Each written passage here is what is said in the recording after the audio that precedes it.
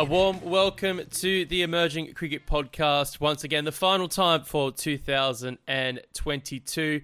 Daniel Beswick alongside Nick Skinner in Reykjavik. Roles kind of reversed here in that it's a morning recording here in Sydney and an evening recording late at night in Iceland. Nick, dinner done and dusted. How's everything, and how are you building up for the festive season?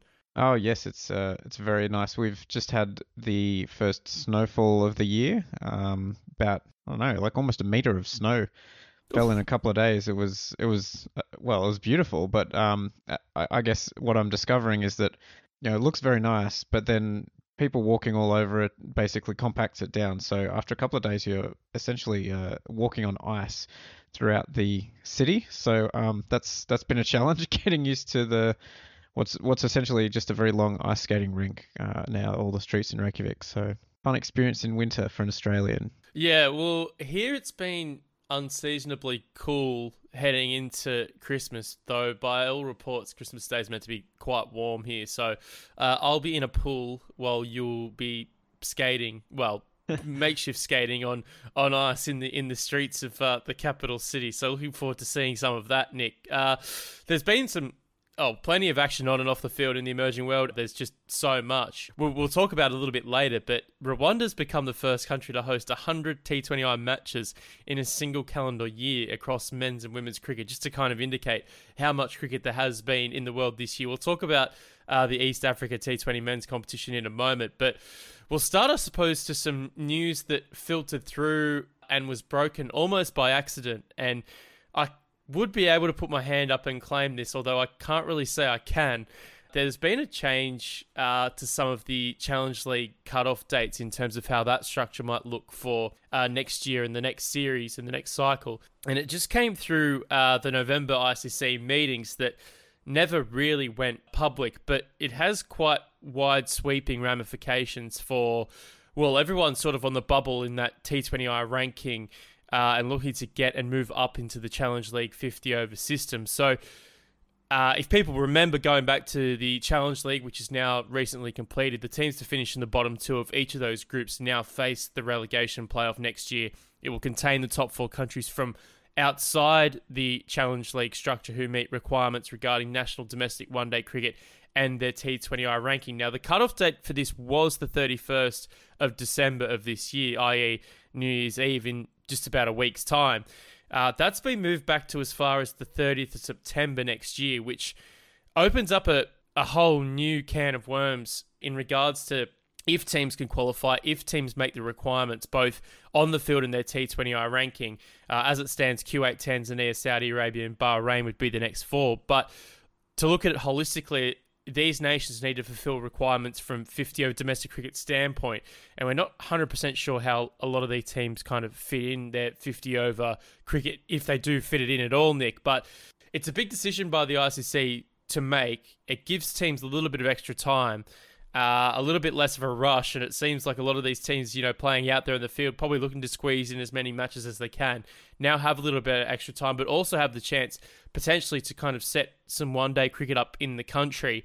I don't know how late, you know, teams and countries can put that all together, but it means there's going to be potentially quite a different four that enter in that race for the Challenge League spots. Yeah, it's an interesting decision, a bit of a typical ICC way of going about it, where they make this decision and then a few months later it kind of accidentally gets out, and because no one bothered to announce it.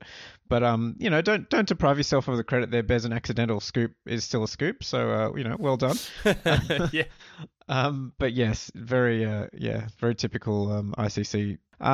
Yeah, it kind of makes you wonder whether someone in one of those four nations who stands to make the playoff pointed out that they weren't quite ready yet, or they needed to finalise their domestic tournaments or something along those lines, or all of these countries are sort of a bit of a mystery. Tanzania play a fair bit of cricket, but the other three, their domestic setups are a bit opaque, so we don't really know what's going on at a local level in a lot of countries in the Gulf, really, even though their teams on the field have been going from strength to strength. So if it's just kind of there to give these other teams a bit more time to sort of get everything in place, I don't think it's necessarily a problem, although as you sort of allude to, the question then becomes, how they're all going to cram in the playoffs and various other qualification things within the end of this cycle. But I guess that's a tomorrow ICC problem. The board might have decided to just sort of kick the can down the road on that one. But yeah, I mean, as you say, Kuwait, Tanzania, Saudi Arabia, Bahrain. You could see Germany sneaking in there, sort of quickly schedule something next year and try and get their ranking points up. But yeah, it'll be interesting to keep an eye on. And I mean, looking a bit further down the track to when this qualifying playoff actually happens, all four of these teams have a pretty good chance based on what we've seen lately from them. Yeah. Saudi Arabia's beaten Bahrain. Bahrain's played quite well against Canada, although they didn't beat them. They beat Qatar a number of times. Kuwait's been there or thereabouts. Tanzania, of course, we've seen them play a fair bit in recent times. Yeah. Which we can get to in a minute. But, I think all four of them are worthy candidates in terms of their on-field performances recently. And, looking at who they'll be up against, Bermuda, Italy on one side, Vanuatu and Malaysia on the other, it's all kind of much of a muchness, All four of those teams are very beatable for, even Germany, if they manage to slip into that four who go up to the playoff. I think they could easily beat any of those Challenge League teams as well on a good day. So, yeah, it'll be very interesting to see how this all shakes out. But I think credit to the ICC in a way. I mean, we always complain about them not having enough cricket, but if they've managed to sort of incentivize these teams to play a bunch of cricket, which, as I said, we'll get to in a minute. But there's quite a lot of cricket happening around that cutoff point, sort of a little bit on either side. So if that's motivated the teams to get on the field, good for them. Yeah, we want this to be as meritocratic as possible, and the relegation playoff will probably be the best barometer in judging which of these teams, fit that Challenge League standard. But it's a good opportunity for a lot of these teams just to push in, and you would like to think there'd be enough matches being played between now and then, and in the sort of previous period where we can decipher who are better T20 teams by virtue of the rankings, fingers crossed. And we know that we harp on about how the rankings are no good for stuff, particularly stuff like this, but when you do play this many matches, you'd like to think that the numbers kind of work themselves out. It's to go back to, I suppose, some of the old, the old World Cricket League days, and I know we'll never go back to them, but... You sound so nostalgic, Bez. Yeah, it's just a funny kind of point in cricketing history now where in 50 over cricket, we've only got a structure so big, and this is the best way that we can sort of filter teams back into it, and it goes back to a different format in a T20I format. But again, with this date sort of moving back to kind of re-emphasize the point, you would like to think that the best teams come through there. And I think when we spoke to Brian Mansell about this, I think it was just when the Challenge League cycle had started, and he was upset that Germany just didn't quite make that threshold at the time, and they had everything else set up, and they're definitely one of the teams that'll be knocking down the door. And I think we know that they're a team that meet every other requirement. It's just a case of finishing sort of in that top four to go through. And as you mentioned, some of those teams that are sitting in the top four, their one-day structures are, as you said, a little bit more opaque. And just looking at the teams that, obviously come down and play in that playoff, there were some really disappointing performances. I know we'll talk about them in a moment in another competition, but Singapore have done well just to manage to avoid finishing in the bottom two after just such a horrid run there at the end. You're looking at Malaysia, Bermuda, Italy and Vanuatu. I fear for someone like Bermuda, who is struggling to put out 11 players capable at this level of international cricket. Italy, I'm not so worried about, and I think Malaysia probably have enough quality, and Vanuatu on their day, you would like to think would be too strong for the opposition below. But, the likes of Germany and a couple of other teams waiting in the wings have been good in recent times. So we look forward to that. That competition's a long way away now, given that cut-off point. We're probably not going to see that competition until, I'd say, maybe this time next year, maybe sort of early December, late November. But we'll look forward to that, and a lot of those teams will be going through some sort of, T20I cricket on the way into that too. And speaking of Tanzania, they are featuring in an East Africa T20 men's competition. hosted by Rwanda, and Uganda. The Cricket Cranes are there as well. As mentioned at the top of the show, Rwanda. And a lot of these games are at the Gahunga Stadium, best ground in the world. Don't think anyone here needs that point reinforced. But careful, our Nepali friends might take exception to that. Best backdrop in international cricket can be found probably in Pokhara, alongside Dharamshala. But the Gahunga Stadium have featured most of these over 100 T20I matches now in a calendar year, men's and women's combined. So many competitions that have swept through there. Some qualifiers not even containing Rwanda as well. One of the sub-regional tournaments there obviously didn't feature Rwanda because they're in the other one that was also hosted by Rwanda. Each team playing each other 6 times in this, apparently a broadcaster and a sponsor's demand. But I think when we have T20 international cricket like this for associate members, I don't think we're going to complain with teams playing each other 6 times. Meaningless bilateral series from a full member standpoint, that's a different kettle of fish. But good to see teams getting a good hit out here. At least the competition and organisers have the sense of not having a final, because you'd like to think that a team would be able to distance themselves after playing against each other 6 times. But Uganda, as we do record, this competition not quite finished yet, but I think they've done enough to win the competition. Too good. A couple of usual names, of course, stepping up for their respective teams. The eternal Frank Unsubuga still around and taking wickets for his team. But Uganda probably just showing that they're just slightly a class above in this region, and the Challenge League standings would probably indicate that as well, Nick. But a good performance by the Cricket Cranes. Yeah, I mean, not too surprising, although Tanzania's sort of been nipping at their heels for a while. I think it's worth dwelling on Frank Nusabuga's record here. He's actually the second wicket taker behind his teammate Henry Senyondo, another off spinner. Both of them averaging 7.3 across the tournament. And both of them very difficult to hit, with Senyondo taking his 17 wickets at an economy rate of 4.14, and Frank Nusabuga 3.35. No one seems to have a clue about how to hit him. He's moved into the top spot in terms of career economy rates in T20 men's international cricket, with a career economy rate of 4.5 across 41 matches. 41 official T20 international matches since Uganda gained status along with every other associate in 2019. But yes, it's funny because this guy's career, according to official stats, only started 3 years ago, but he's been playing for Uganda and for East Africa before that, since the mid to late 90s. So a great career and showing no signs of stopping. But obviously Uganda's bowling lineup, when you've got 2 guys like that just tying the opponents in knots, it's always going to be hard for anyone to get over the line against that. But Uganda's batting actually hasn't been that dominant. There's been a few other names putting themselves forward. Oshid Tuyisengi from Rwanda, Rajivan from Tanzania, both having very good tournaments. Rwanda, looking at their performance here, they managed to scrape a single victory against Tanzania, and that's about it so far, unless they turn it around on the last day of play. So maybe a little bit disappointing. They've been kind of just a step behind the top associates in the region for a little while now, and you might have hoped that they'd improve a little bit, but getting a win against Tanzania is a good effort for them, and I think it might have actually been their first win against Tanzania in an official T20I. But yeah, a couple of good talents coming through. Tuyisengi, and with the ball as well for them, Kevin Irakoze, the off spinner, who's come through the under-19s program. He's been bowling very well.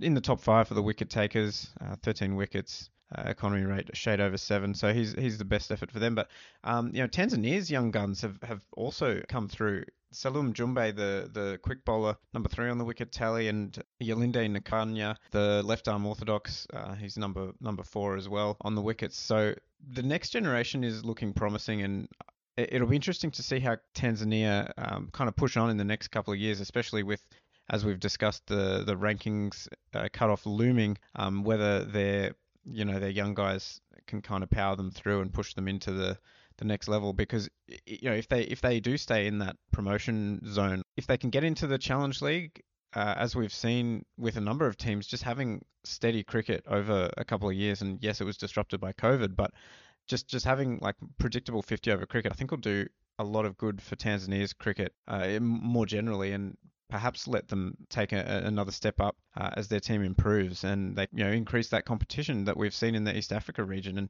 Kenya was originally supposed to be playing in this tri series, which is sort of why it changed to being a I don't know, a sextuple round robin, instead of a triple round robin, because yeah, as you allude to, the broadcasters wanted a certain number of games, and I think honestly a lot of the players wanted a hit out, and these guys don't necessarily get to play a whole lot of cricket, so yeah, I mean, as you say, I don't think I'll really complain too much about having too much cricket being played in associate circles.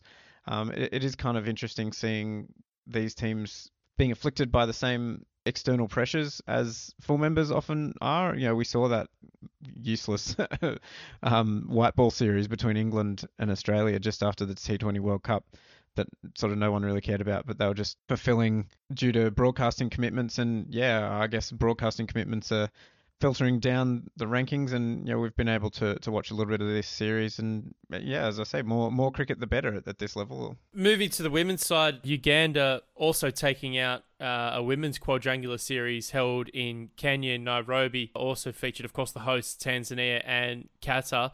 Uganda were pretty strong all the way through. They topped the group with 5 wins out of 6, and then going on to beat Kenya in the final as well.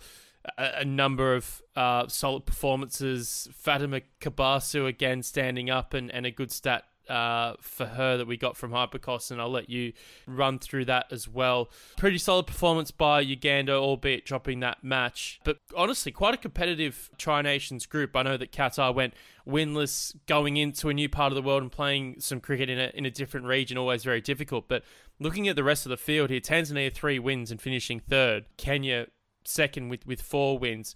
Again, this only proves that this region has become a really competitive region for cricket at this level. And I know geographically we talk about the ease it can be from getting to place here, and that's probably almost a little bit disingenuous, knowing that they might be close geographically, but I'm not sure what it's like sort of jumping on planes, getting to and from the likes of Kenya and Rwanda for African boards, but they seem to put up a lot of international cricket again, this time on the women's side, and Uganda again too strong. Yeah, I think it's, I guess we've seen with Kenya pulling out of that tri-series, it can be difficult sometimes to travel for various reasons. I guess organisational, financial, flights around the region aren't necessarily cheap. So I think it's good that they are getting on the field as much as they are.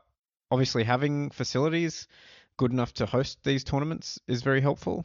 We've seen that record that you mentioned, the most international T20 matches in a calendar year. Great effort from Rwanda to do that, and you couldn't really imagine that have being the case. Even sort of 5 years ago, it would have been ridiculous to say that Rwanda would hold that kind of record. So I think it has shown that we've seen a bit of progress in that time. I think obviously having a facility, as we say, like the Gahanga, to host stuff, and of course the Gymkhana in Nairobi, which I guess it's a little bit run down compared to the glory days when they were, beating Sri Lanka at the World Cup or whatever. But yeah, they've managed to get on the field. They hosted a men's series a little earlier in the year with Nepal as well. So if Kenya's getting back in the game of hosting cricket, I think that's good too, because always we've got these teams in the region, and they are kind of, a lot of them at a pretty similar level, and the fact that it sort of makes me think, you talked about the old World Cricket League, and that was such a, I guess, greenhouse for talent, because you had teams like Ireland and Afghanistan looking back a few years, the Netherlands obviously, Scotland there and thereabouts. You had all these very strong associate teams playing each other on a consistent, regular basis. We're seeing it now with Cricket World Cup League 2. They're just playing a fair bit of cricket against each other, and it's just helping to lift the overall standard. And teams like Namibia, who've come through that system, when they do get to the World Cup, are able to compete against teams like Sri Lanka. So the fact that these African boards are getting so much cricket happening is only good for cricket, both in terms of the individual boards who are playing here, but also cricket in general in the region, because then the teams like Kenya and Uganda become sort of the benchmark, and teams like Rwanda are then sort of competing to catch up. Qatar is an interesting one. Their women's team's sort of played in fits and starts. They play the odd tournament here and there. The fact they got on the bandwagon, and it shows good initiative, for them to make the effort of getting over to Kenya to get on the field, because they're one that really don't get enough play. Even though we saw, the golf women's tournament a little while ago, I guess it would have been good if they could get a win, but I think their women's team is at a stage where they just need to get as much cricket as possible under their belt.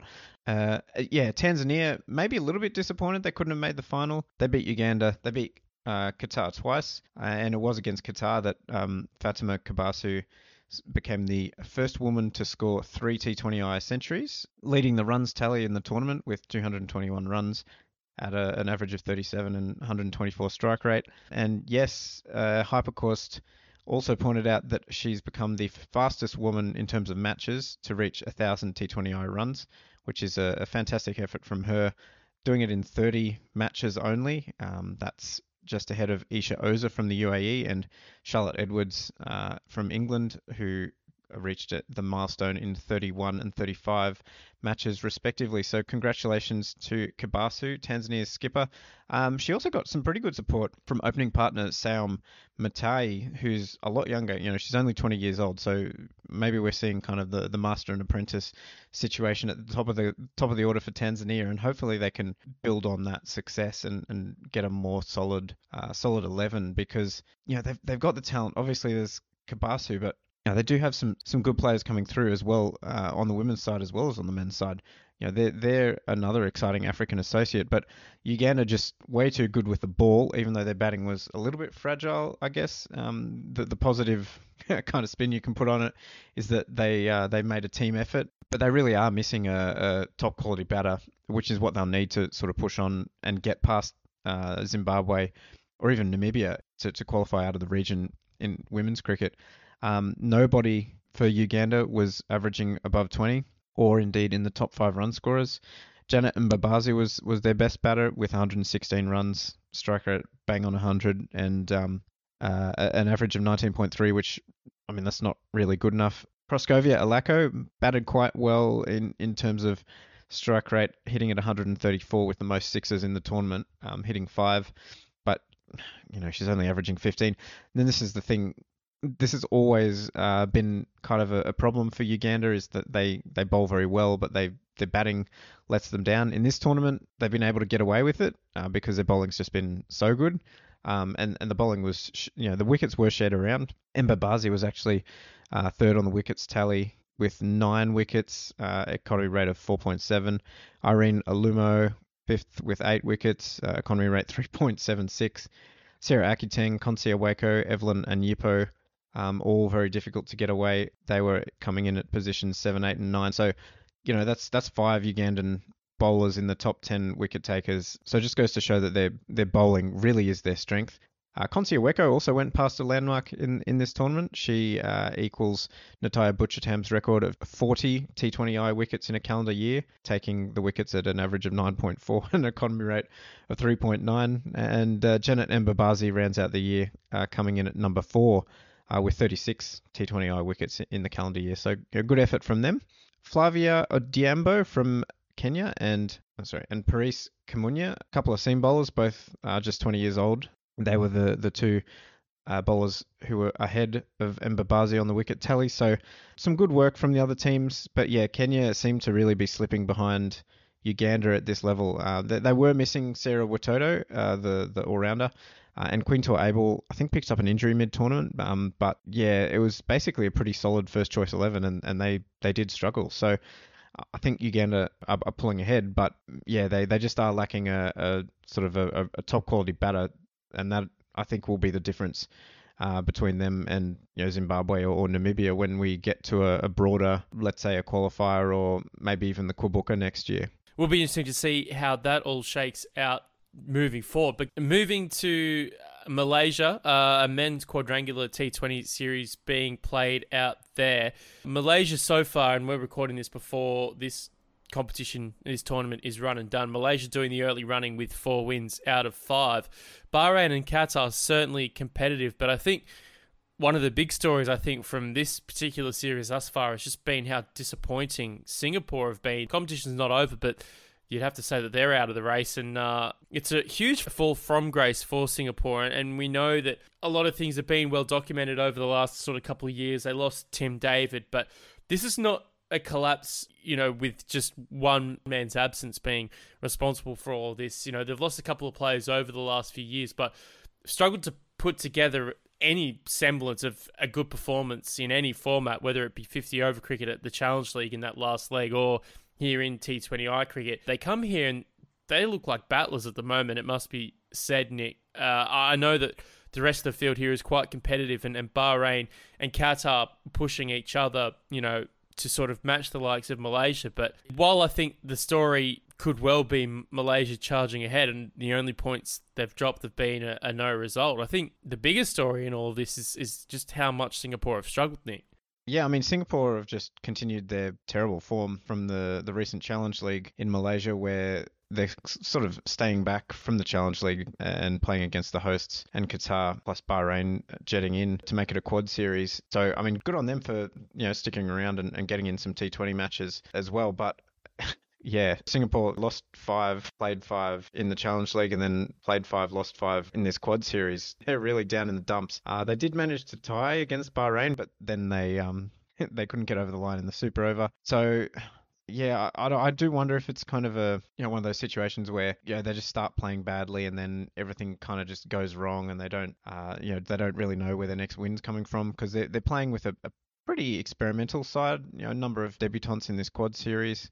So that's kind of playing into it. And of course, they were missing some big names, Rohan Rangarajan and co.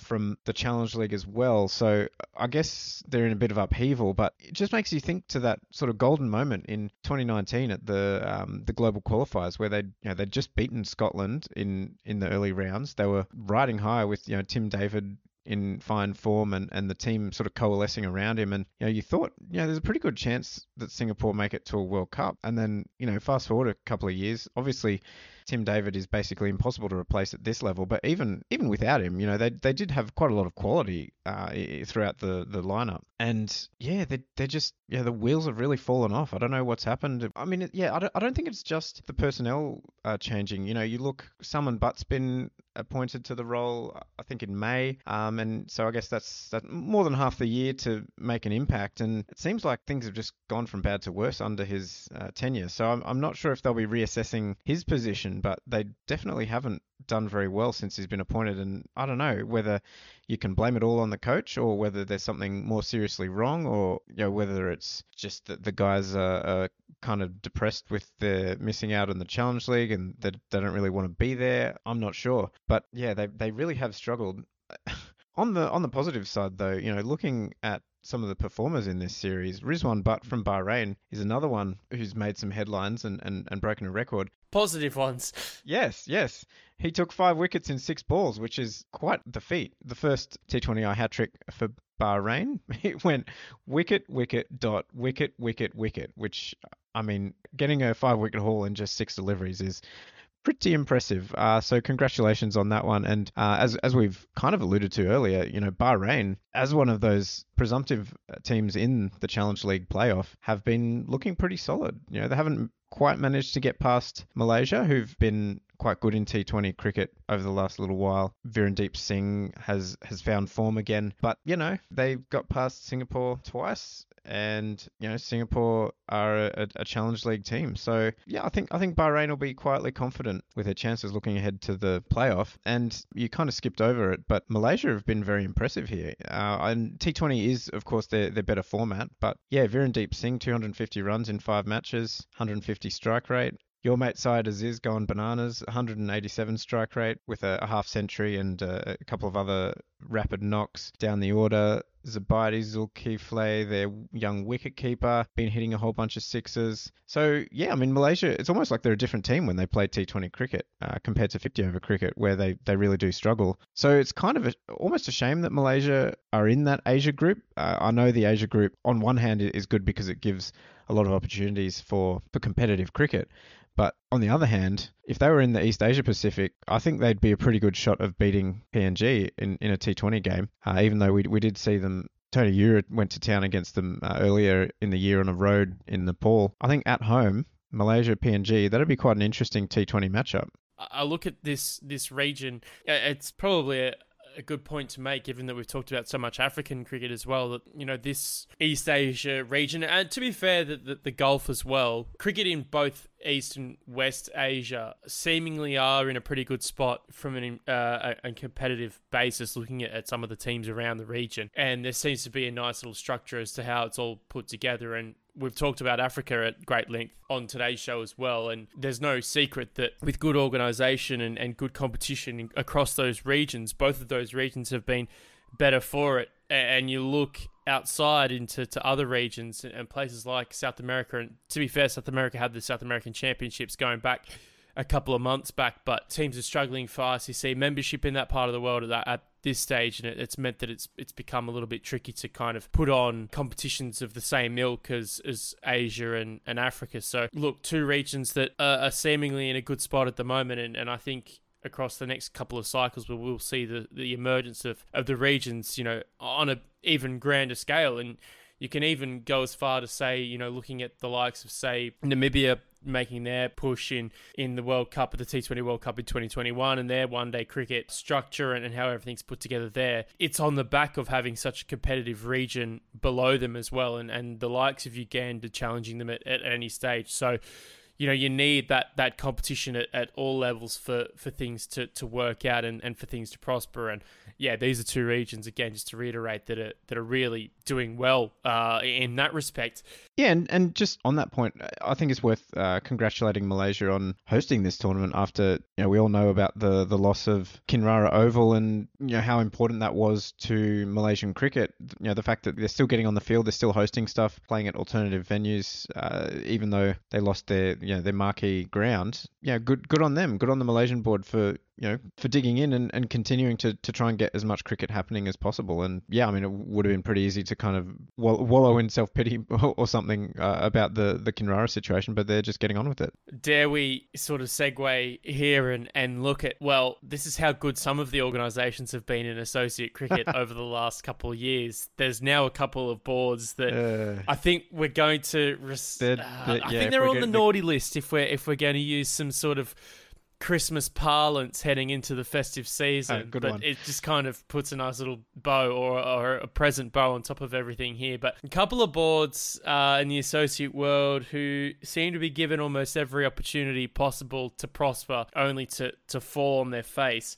We're talking about USA and Nepal, if we haven't quite spelt it out properly for anyone out there. We'll start with USA, and a story, again, that we kind of came across by accident, and it's a huge shout to Nate Hayes for digging up this little nugget from USA Cricket. But he made an inquiry in regards to Richard Doan and the organisation of USA Cricket, only to get a reply from USA Cricket to say that Richard Doan, as head of cricket operations, is no longer in the role. We don't know, there's been no official word if he's been pushed or he's jumped. I think the inkling here and the vibe here is that he would not have left by his own devices. I think I can sort of put my hand up and hypothesize that, Nick, but this is a huge blow for USA Cricket if he has gone. And this, I think, for me, accentuates the need for Major League Cricket. Once it gets started, it needs to be faultless and it needs to go off like a fish milkshake if USA Cricket is to really prosper. Because to be honest, and looking from the outside, and other news that came out this week was that Shivnarine Chanderpaul is going to give up his coaching post with the under-19 and the senior USA women. And I think the vibe there is that he wasn't exactly comfortable within the structure of USA Cricket as well. This goes to show that not only is there smoke, there's certainly fire now in USA Cricket. And once again, another governing body and another organisation entrusted with moving cricket forward has done some great things in several respects, but in other respects there's just so many questionable head-scratching decisions. And I'll have one more sort of point after this when we do talk about Major League Cricket, and it'll be a shout to everyone organising Major League Cricket. But I just don't know what the end game here is with USA Cricket. And for every good decision that seems to be made, there seems to be a decision like this. And I don't really know where they go from here. And losing someone with the quality that Richard Doan has, I just don't know what the direction is for USA Cricket. I mean, just objectively, losing Dhoni is a great shame for USA Cricket because he was, by all accounts, very committed to growing the game, and we know that with his work at the ICC as well, he was one of the good guys, I guess. He was always trying to improve international cricket and opportunities for the associates, and he has the administrative mind that you need as well, sort of behind the scenes in terms of pathway structures, which he was responsible for, and just bringing people together and working out how to navigate, I guess all the different priorities that the teams might have had, and finding a way to work together and create a solution that helps everybody. And he was bringing that expertise to the US, and that's something that they sorely lack is high quality expertise, especially now. I mean, Chanderpaul, you could always kind of see that it would be a temporary, like a stepping stone. I think it might have been his first full-time coaching gig.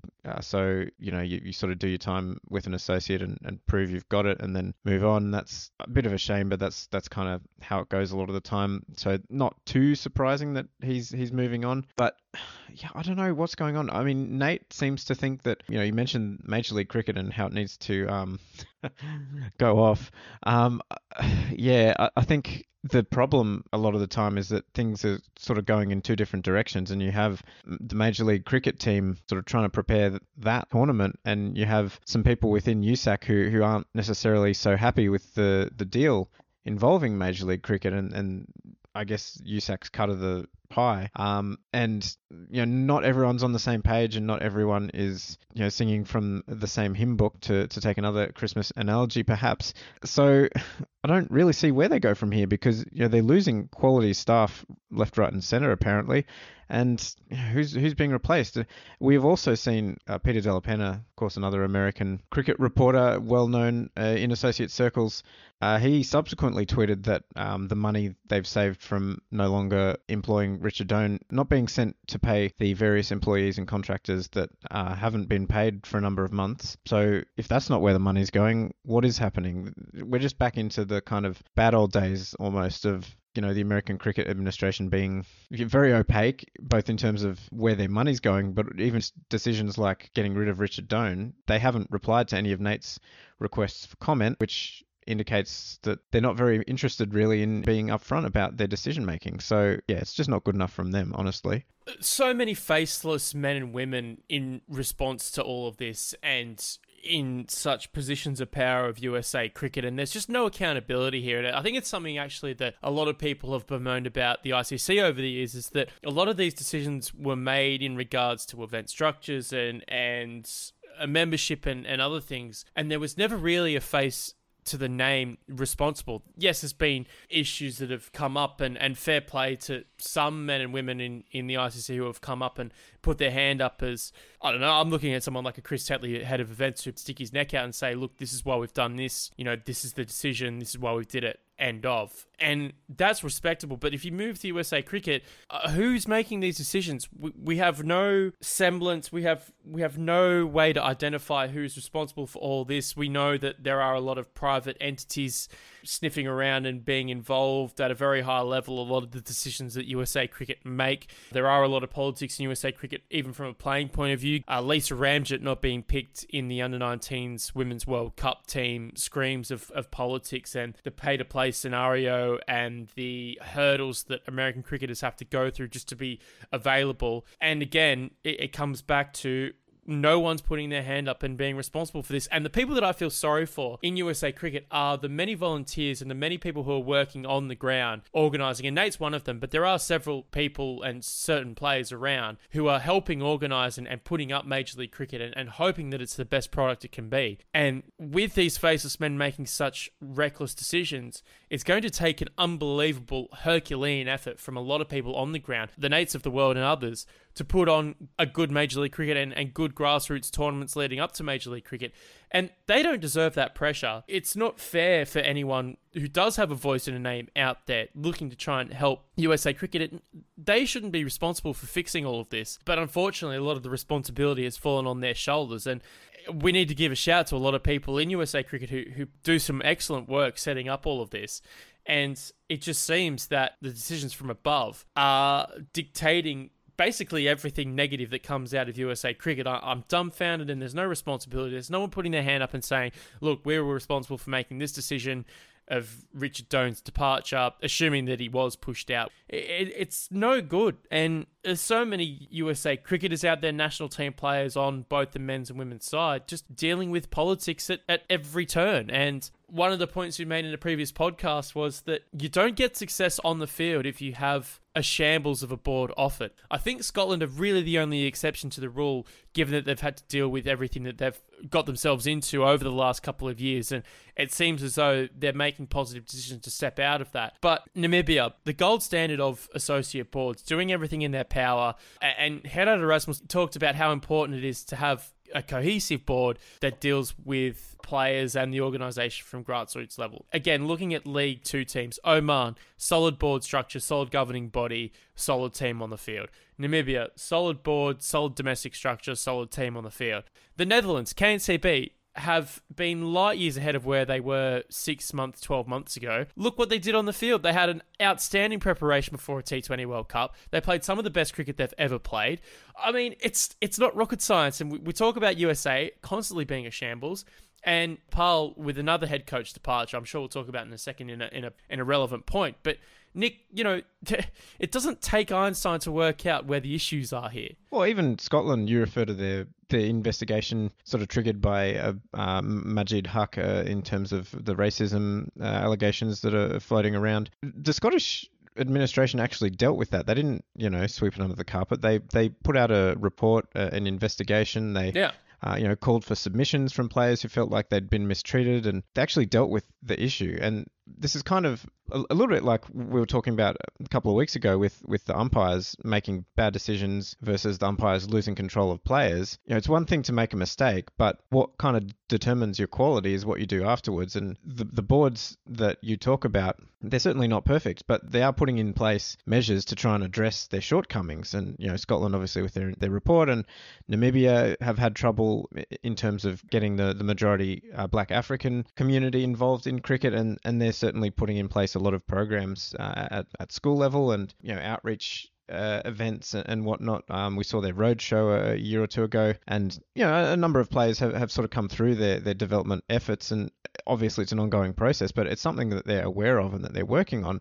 Whereas the US board, we're not hearing anything really about, even something as basic as what their plan is to pay their employees who haven't been paid for months. That seems like, step number one, and they can't even get that going. So, it's very disappointing that this is a country where there is such a vibrant cricket scene, and I've seen it myself, and obviously there's Nate, who's a tireless worker in the Morrisville community, but it's not just him. The whole Morrisville cricket scene is amazing. It's one of the most committed that I've ever been involved in. And there's these people in the US who absolutely love cricket, and there's even people in the US who love American cricket, and that's always been the problem. But they just, at the top level, the administration, we thought they were back on track a couple of years ago, but it just seems like they're slipping back into the old regional factional politicking. And where do they? It's just so frustrating because they could be so much better.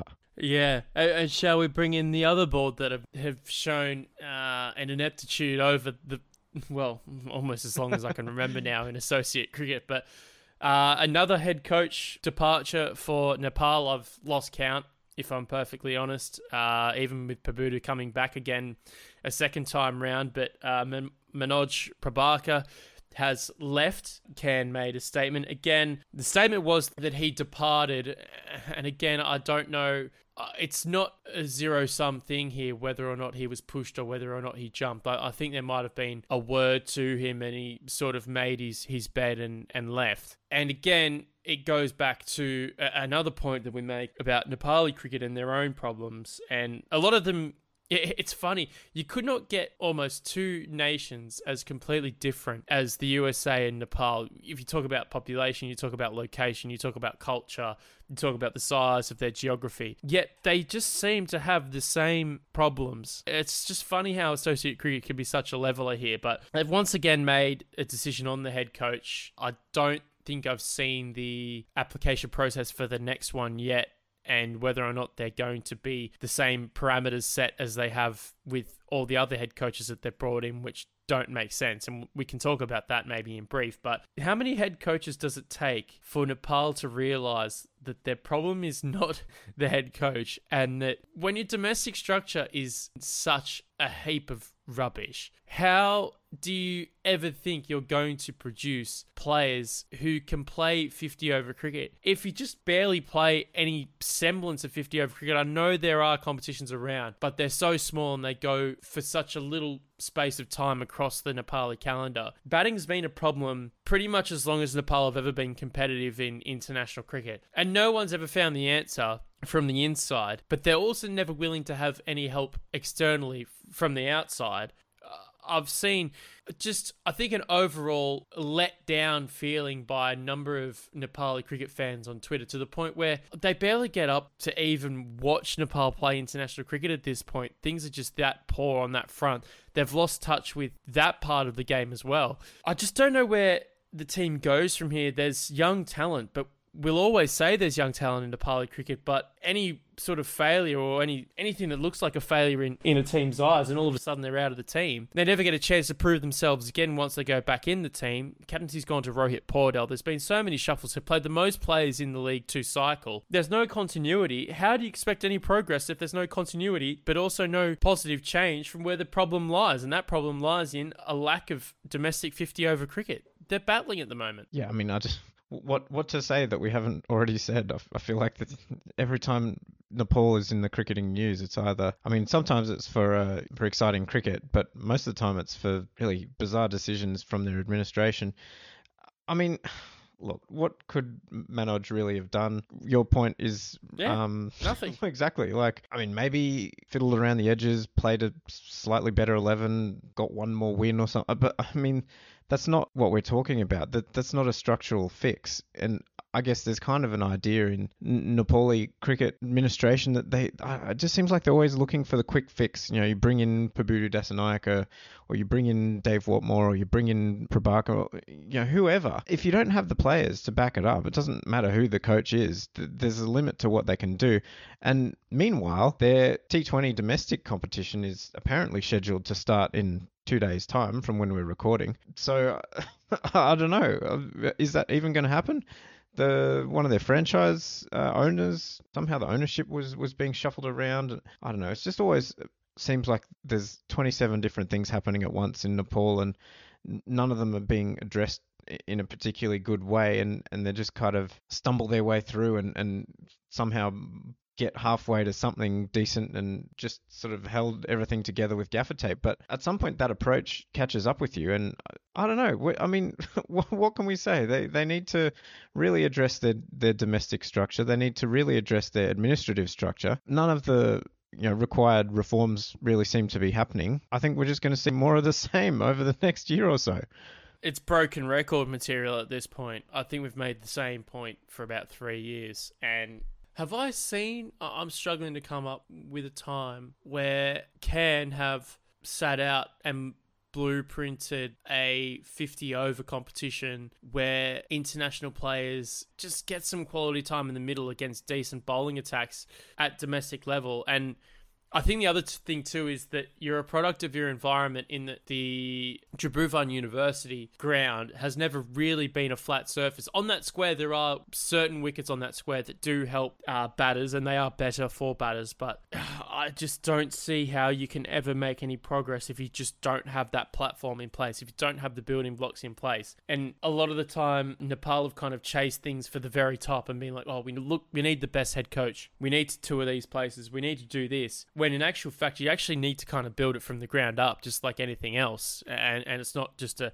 makeshift structure where you can just bring someone in and expect them to be a miracle worker. And something that we alluded to, I suppose, when we brought the point up to start with, whenever they put these job postings up, they're always looking for some unicorn, a person that doesn't exist. And when you look at their requirements for who should take over as coach, there's only probably 2 or 3 people in the world who fit all the requirements, and they're not going to go to Nepal, with all due respect, to coach them. So, you need to find a better fit, and you need to find someone who has experience at an associate level who can move them up, because there's been so many times, and this happens across the associate world, where they hire, Salman Butt at Singapore, for example, is probably a fine example, although there are, more malicious undertones probably that go with that appointment. But there are so many full member big time coaches that come into associate cricket and they can't hack it. Or it's not that they're big time coaches, it's that they're big name players who are kind of either just starting out their coaching or haven't... Who try to become big time coaches. This is a constant issue in associate cricket, is they just see the big name, oh, this guy played however many test matches, he must be good, he must know what he's talking about. When, as you say, someone who's come up through the associate system is probably going to be better. Yeah, it's funny. And without pissing in Tim's pocket, there's been a number of people on social media over the last few months who have actually put up his name as someone who should CEO Nepali cricket, and it's funny. Like, he would actually do a really good job there. Well, then that's the other problem, is that they always ask for someone who's Nepali. Yeah, he's never been eligible for the position that they've posted for. So, I mean, their loss, I guess. Hey, Tim, Merry Christmas. I don't know. I think he's dodged a bullet hanging out in Vanuatu rather than having to try and deal with the mess that is Nepali cricket. Yeah. No, you flat out right on that one, Nick. Probably a nice moment to wrap up this week's show. Thanks again, Nick, on yet another emerging cricket podcast. From just a calendar point of view, I'm not 100% sure. We haven't worked out what we're going to do next week just yet, but we will let you know what's going on. We'll wrap the year on a future show. But once again, thank you for jumping on and listening to the Emerging Cricket Podcast wherever you do get your podcasts. Tell a mate, pass the pod around, as well as the website emergingcricket.com, and across all your social media platforms that you'll be on over Christmas. Whether or not you do celebrate Christmas or not, have a great holiday season, and we'll all speak to you soon.